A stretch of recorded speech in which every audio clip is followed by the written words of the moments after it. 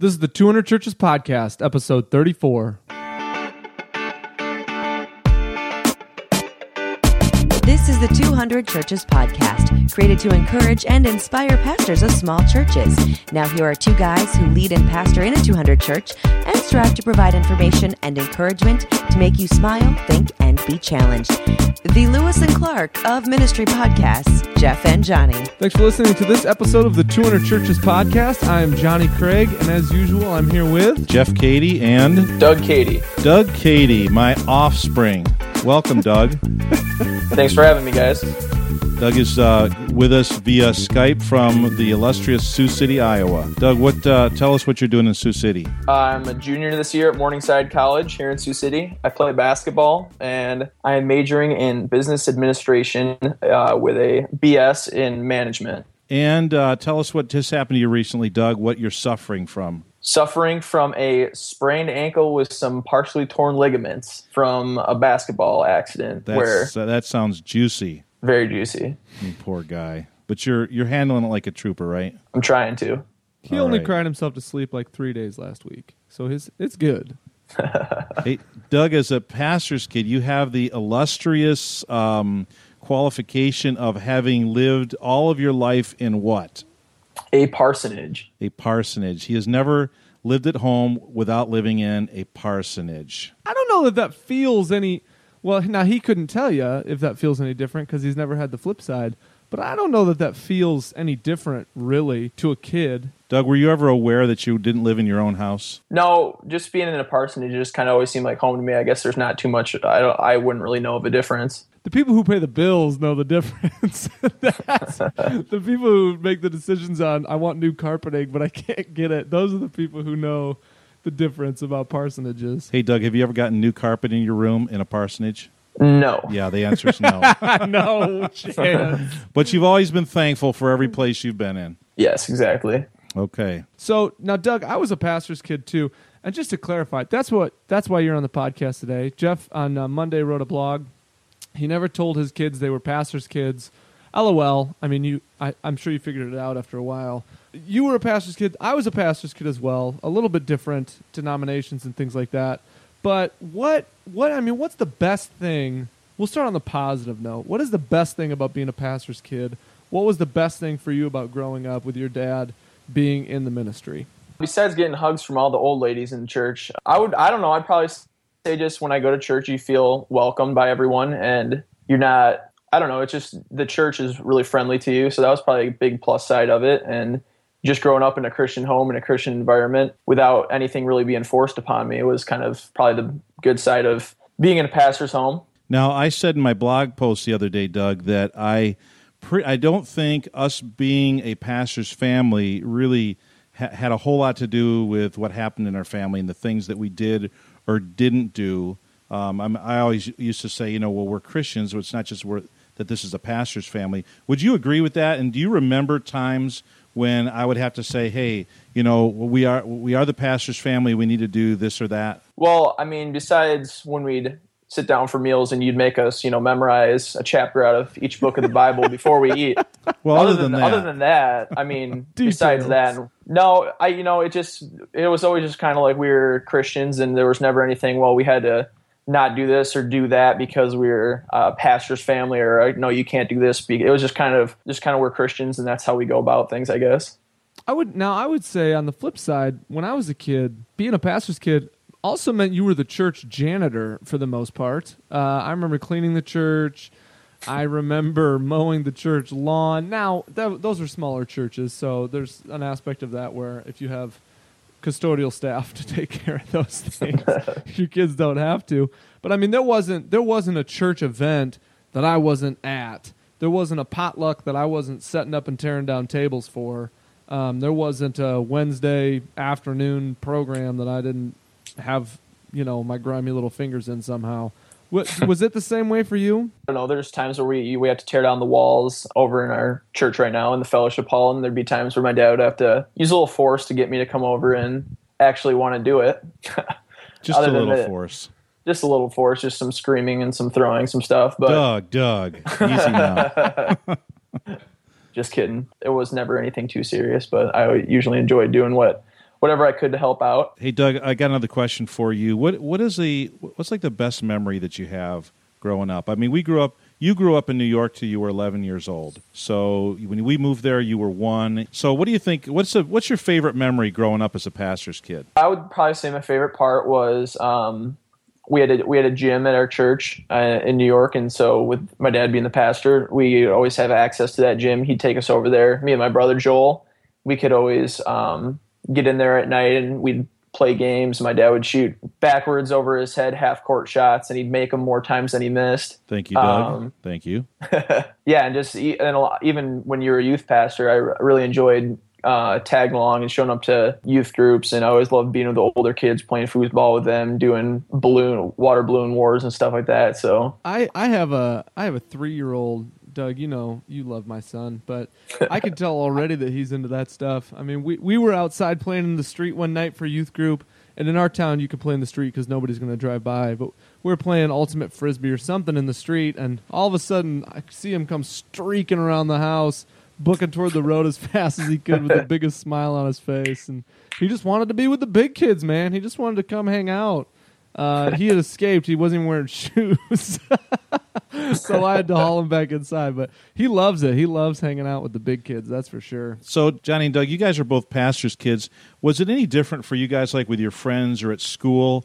I mean, your friends knew you were the pastor's son, and were there expectations put on you by your friends or your friends' parents or by other people because they knew that your dad was the pastor, therefore you could or couldn't do certain things? Sure. Well, I mean, in high school and stuff, it was public school, but there's it's probably more of a Christian school than it is a public school, obviously. But yeah, I don't know. Parents one of the positives was parents, would always be, oh, you're hanging out with Doug, he's a good kid, he's pastor's kid. And yeah, I lived up to that recognition. And I was always, me and my friends, we always stayed out of trouble in high school, stayed away from a lot of stuff that some high schoolers do that probably is not very moral or legal. And then once I got to college, probably the big thing was I had an intro to biblical studies class my freshman year at a Christian college in Northwest Iowa. And I guess probably the big thing there was when they would ask some deeper questions into some context in the Old Testament or something. A lot of times kids would look at me in my class, being the pastor's kid and stuff. And I mean, frankly, it's not like I knew the answer that it's not like you had to memorize a chapter of the Bible at every meal. Right. And there's a lot of kids that aren't pastor's kids that knew way more than I did. But I mean, so yeah, that's another part of you never forced anything upon us when we were kids as to, you know what I'm saying? You never forced anything upon us. So it's kind of our own choice. I don't remember there being any extra pressure to behave or be good. Of course, that just might be my rebellious streak. I wouldn't be aware if it was there. But I don't remember that pressure. I remember going to a summer camp where my dad was doing some work, kind of doing my own thing. You know how I am. Something stupid like you're supposed to wear a name tag around your neck, so I clipped it to my belt instead. And so some other people started doing it, and then I saw them again, and they had it back around their neck. And I was like, what happened? And they said, oh, they told us we got to put it back around our necks. And the people who had told them that, I'd had interactions with them while I was there, and they at no point told me to do those same types of things. And so, honestly, I think I almost got some preferential treatment sometimes. Now, I didn't like that, so I just put it around my neck so that I didn't look like the kid who was getting, good treatment. But I didn't like that. I don't think that's I think that could be a very negative thing for a pastor's kid to get preferential treatment because of that. I would say to you listening, encourage your church people to just treat your kids like any other kids in the church, for sure. And they're going to see them a little bit more often. Like you said, Doug, you get all the hugs from the old ladies because they see you every week. You don't miss church. Everybody should treat the pastor's kids just the same way that they treat any other kid. Hey, Doug, what do you think are the dangers and challenges for a pastor's kid? I mean, you're so close to the church, so close to, spiritual stuff. Are there dangers in being so close to God in a sense in that way? I mean, there's obviously the stereotype that a lot of pastors' kids, they'll go off the deep end once they get out of the house, once they go to high school, or once they get out of high school and go to college or whatever, they'll go off the deep end or whatnot. But I guess for me, it was never really that big of a deal because, you just never forced anything upon us. Yeah. And I don't know. It just seems like there's the danger of, you might be way too sheltered when you come out and you're not really sure how to adjust to the real world once you get out of the house. But then there's also the danger of what if you go overboard, if you've been way too close to the church, or if you've been forced stuff into your life or forced principles way too much. I think it's easy to slip away from that for some kids, and I'd say that's probably. And why do you think some kids do just like go off the deep end?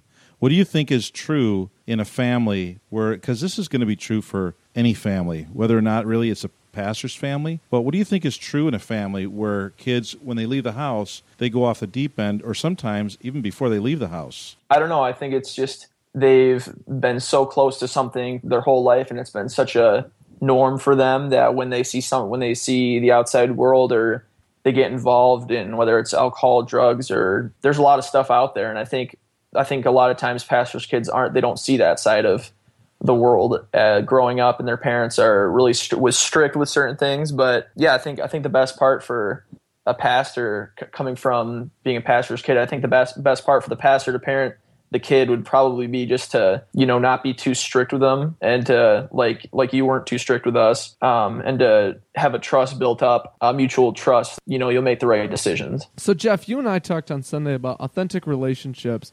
And we talked about the importance of being even authentic with God. And, for kids, the first thing that they know about God is what they know about their parents, right? In theories of development, it's, you talk to a kid about God, the only thing that they can understand about God is what their parent looks like. So in the same way as we talked about being authentic with God and being willing to have your fears and doubts and, to voice your frustrations and anger, I think it's important for pastors' kids to have space where they can be authentic with their parents, where they can say, hey, I have these fears, doubts, questions, concerns about the faith, and not think, man, my dad or mom will practically disown me if I come to them and tell them that, because, they're pastors.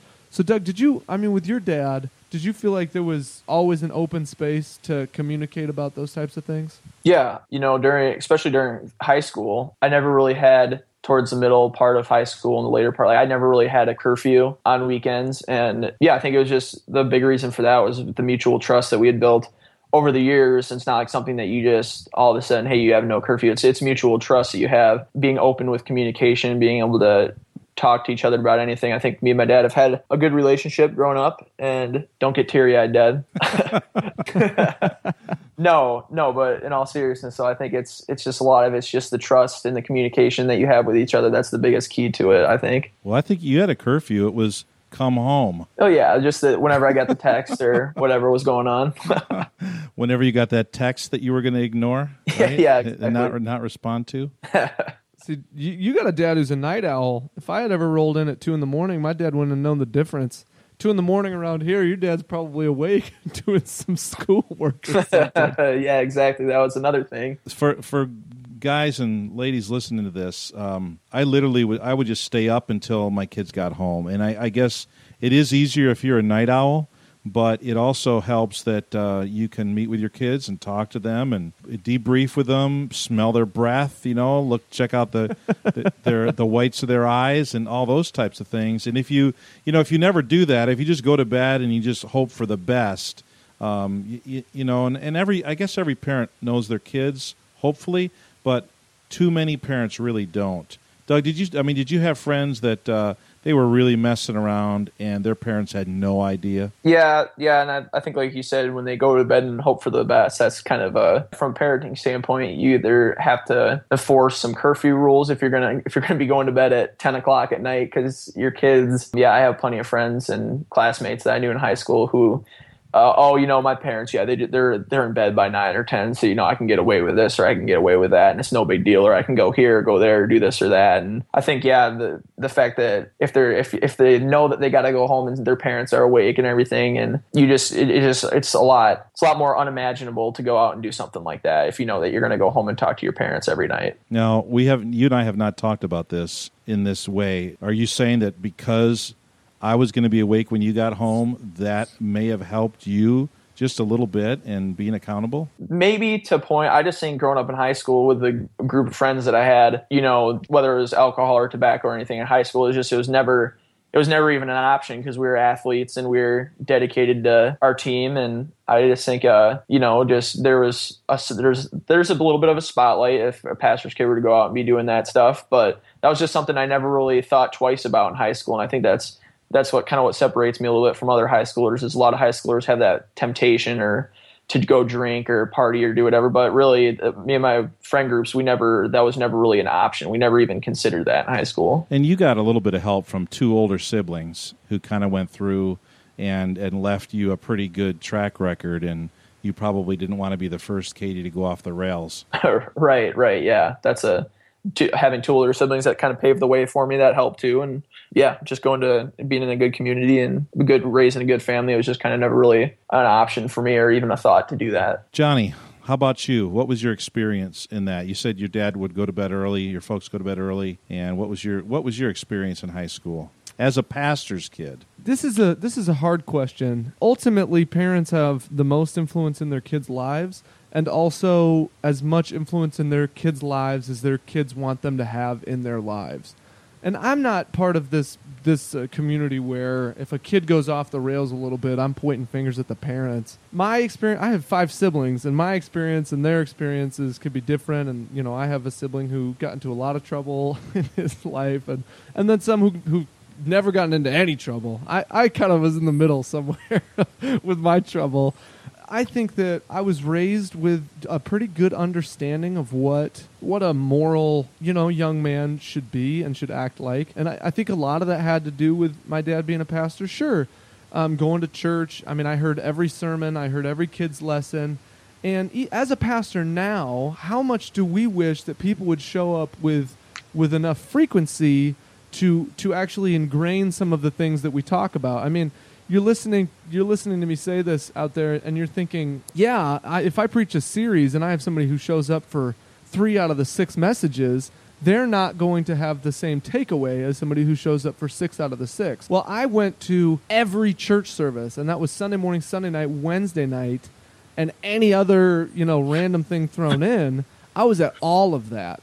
And so those types of things had a chance to ingrain themselves in me, I think, in a way that a lot of people don't get. And I'd say that's a big upside of being a pastor's kid is you do go to those services. You do get to hear that stuff on a very, very, very regular basis to where it might actually start to ingrain itself into your heart a little bit. What do you think about that, Doug? Being at church every single Sunday, that some of the stuff that you hear sinks in, even if it's being spoken from your dad? Yeah, I think it's kind of what you want to take from it. And just when you get up and you preach on stage, it's like my dad. It's like you're talking to me as a father-son kind of thing. It's not like a boring pastor that I'm going to go sleep through church or whatever. And I don't know. I just think it's just pretty normal. I don't see much difference as to when you step on the platform as to when you're off the platform. So Doug, in Jeff's show notes that he writes up beforehand, he wrote something here that I was making fun of him for a little bit, just because I didn't understand necessarily what, as a pastor, I say I love the people that are under me, that are in the congregation, that are in my youth group and all that. I love those people. And he wrote on here, to be loved by your spiritual leader. And I'm thinking, well, we love everybody.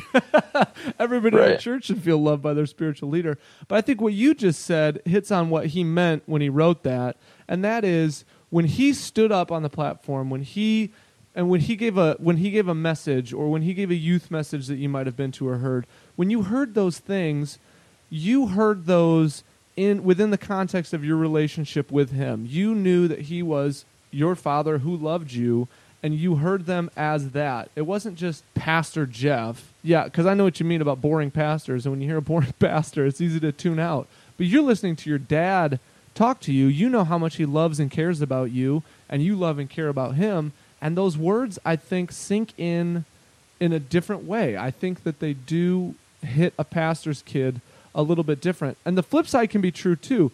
To you listening, the flip side can be true. If you're a hypocrite, your kids know that you're a hypocrite. If you struggle in an area and you stand up and pretend that you have that all figured out, your kids know. And so you have a different level of accountability with your kids than you do with just any other normal person in your congregation. So, Doug, what's the last thing you'd like to leave with a pastor who's listening? They've got a couple kids. They've never been pastors' kids, but something you think is important for them to keep in mind as they're raising kids in ministry. I would say, as a parent, as a pastor, for your kids, I would just say don't beat anything into them. Don't overdo anything. Don't require them to do this or that. But I think it just comes a lot from the kid, and it's gonna how the kid turns out in life after they leave the house is going to be, it has to be something genuine from their heart and their relationship with you as a pastor and as a father figure. It can't just be something that's been forced upon them and beaten into them all the time that, that once they leave, they just are like, well, they're on their own now and they can do whatever they want. No, it needs to be something that it's you're both mutually trying to become a better person, and it's not just something that can't just be on the pastor's end. So it has to be something with your kid that your kid has to genuinely have a genuine relationship with you. Thank you, Doug. Yep. See you later. So, Jeff, Doug's a great kid. I've loved Doug since the moment I got here. We've become friends and everything, and all your kids are great. I'm glad we were able to have him on. Jeff, I've got a 5-month-old and a 3-year-old. I'm at the front end of what you are at the back end of, and that is bringing up pastors' kids. And so, for me personally, what would you tell me? What would your lasting advice be to me as I get ready to navigate a lot of the weirdness that is raising PKs? Well, I'm glad you said earlier that you don't put the way a kid turns out, you don't throw that all on the parent. Because, that's true. Yeah, and I used to do that as a younger parent. We raised our kids a certain way, and we were raising them a certain way. And it's easy as a younger parent to be judgmental, to have this judgmentalism toward parents whose kids maybe aren't turning out so great. And what I've realized is there's some kids that have really gone off the rails and have great parents, and then there are some really terrible parents, but the kids are just, they're perfect. They love God. They want to do what's right. So you can't always equate the two. However, that doesn't absolve us. Exactly. From doing what we need to do. And so what I share with you is this is what I've done, and that's all that I can share. I'm sure that there are many different right ways of doing things, right. But one of the things that I've done is I have tried to have just a real relationship with my kids. So when I'm wrong, I tell them I'm wrong. When I've messed up, I tell them I messed up. I apologize. And when we do things, I want it to be the things that, because I'm a believer, because I'm a Christian, we would do this anyway. It's not because I'm a pastor. It's not because you live in the parsonage. Right. And so there were times when my own kids didn't go to the youth group at our church, because I didn't feel like it was the thing for them to do. I felt like the youth ministry at our church at that time wasn't something that was going to capture their heart, or really meet them where they were at. And so I just said, hey, you guys can go somewhere else. Now, granted, the youth ministry was somewhat weak and almost non-existent. We should say now you have a 15-year-old who does go to youth Exactly. group. So Johnny here is our youth pastor. He's our associate pastor, and he oversees youth. And I'm thrilled that my 15-year-old son can be part of the youth group. Yeah. But there was a time when I could have said, hey, I'm the pastor of this church. You got to stay in this youth group. And there were even some elders in our church who were pressuring me just a little bit, and not too bad. We've got great elders, but a couple of them were saying, hey, if it's going to be better, you got to keep your kid involved in it.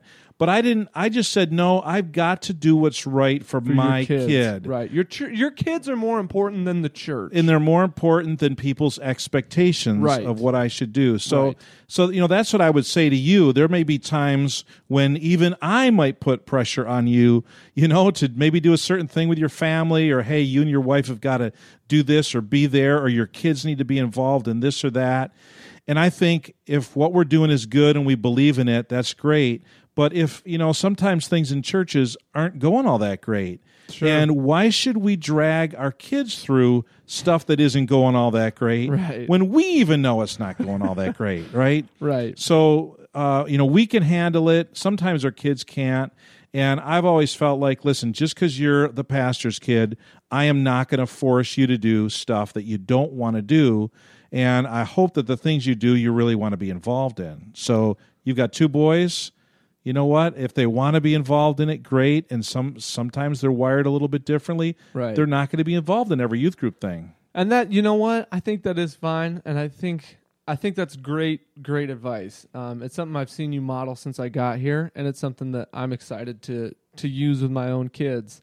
If you're listening today and you have some kids, this is important information. Don't throw all sorts of pressure on them as pastors' kids. They feel it already, you know. Don't ask them to do things that you wouldn't ask any other kid to do. And get out there and tell your people, hey, really treat this kid like any other kid. Don't come down harder and don't come down softer. Just treat this kid. And Jeff, that's what I do with Mitch in youth group. I treat him just like any other kid because that's what he is. He's just a 15-year-old. Yeah, and I was talking to my oldest son just the other day about this, and he was telling me that, you know, growing up, well, we never talked about it explicitly and said, hey, you're in a pastor's family, you need to, you know, do this or that. He said he always kind of he always put that on himself, and he would say, hey, my dad's a pastor, I don't want to embarrass my family, I don't want to embarrass him. And I think that he saw that I was being genuine with him and being genuine as a person and as a pastor, and he didn't want to do anything to kind of drag my name through the mud. And I suppose if you're a pastor who isn't genuine, you know, you're screaming and hollering at home, you're not taking care of your family, you're not treating your wife right, you're not treating your kids right, then maybe your kid wants to drag your name through the mud. And basically what my older son said is, you know, Dad, I didn't want to do that, but I didn't want to do that for our church either, and I didn't want to do that for God. You know, I didn't want to drag a Christian's name through the mud or our church's name through the mud, and that helped me make a decision early on that I was going to have a certain type of a standard for my life that I just followed from there on. So if you have kids and you have some extra tips for us, if you have anything to say that could be helpful to another listener, throw that in the comments. And seriously, this is an area where nobody has arrived. Like Jeff said, there could be a dozen right ways to do this thing. So if you have some advice, some thoughts on this subject, throw that in the comments. We'd love to hear from you. And I'm sure everybody else who's been listening would love to hear from you as well. So that's all from the 200 Churches studio today. You like that? I'm going to start saying that. I like that. Studio. That's classy. The 200 Churches studio. And that's why we have an audio podcast and not a video one, right? That's exactly right. All right, so we'll see you guys next week. Thank you for listening to this episode of the 200 Churches podcast. Feel free to give the guys feedback or ask questions at 200churches.com. And remember, the leadership that you provide in your 200 church matters big in the kingdom of God.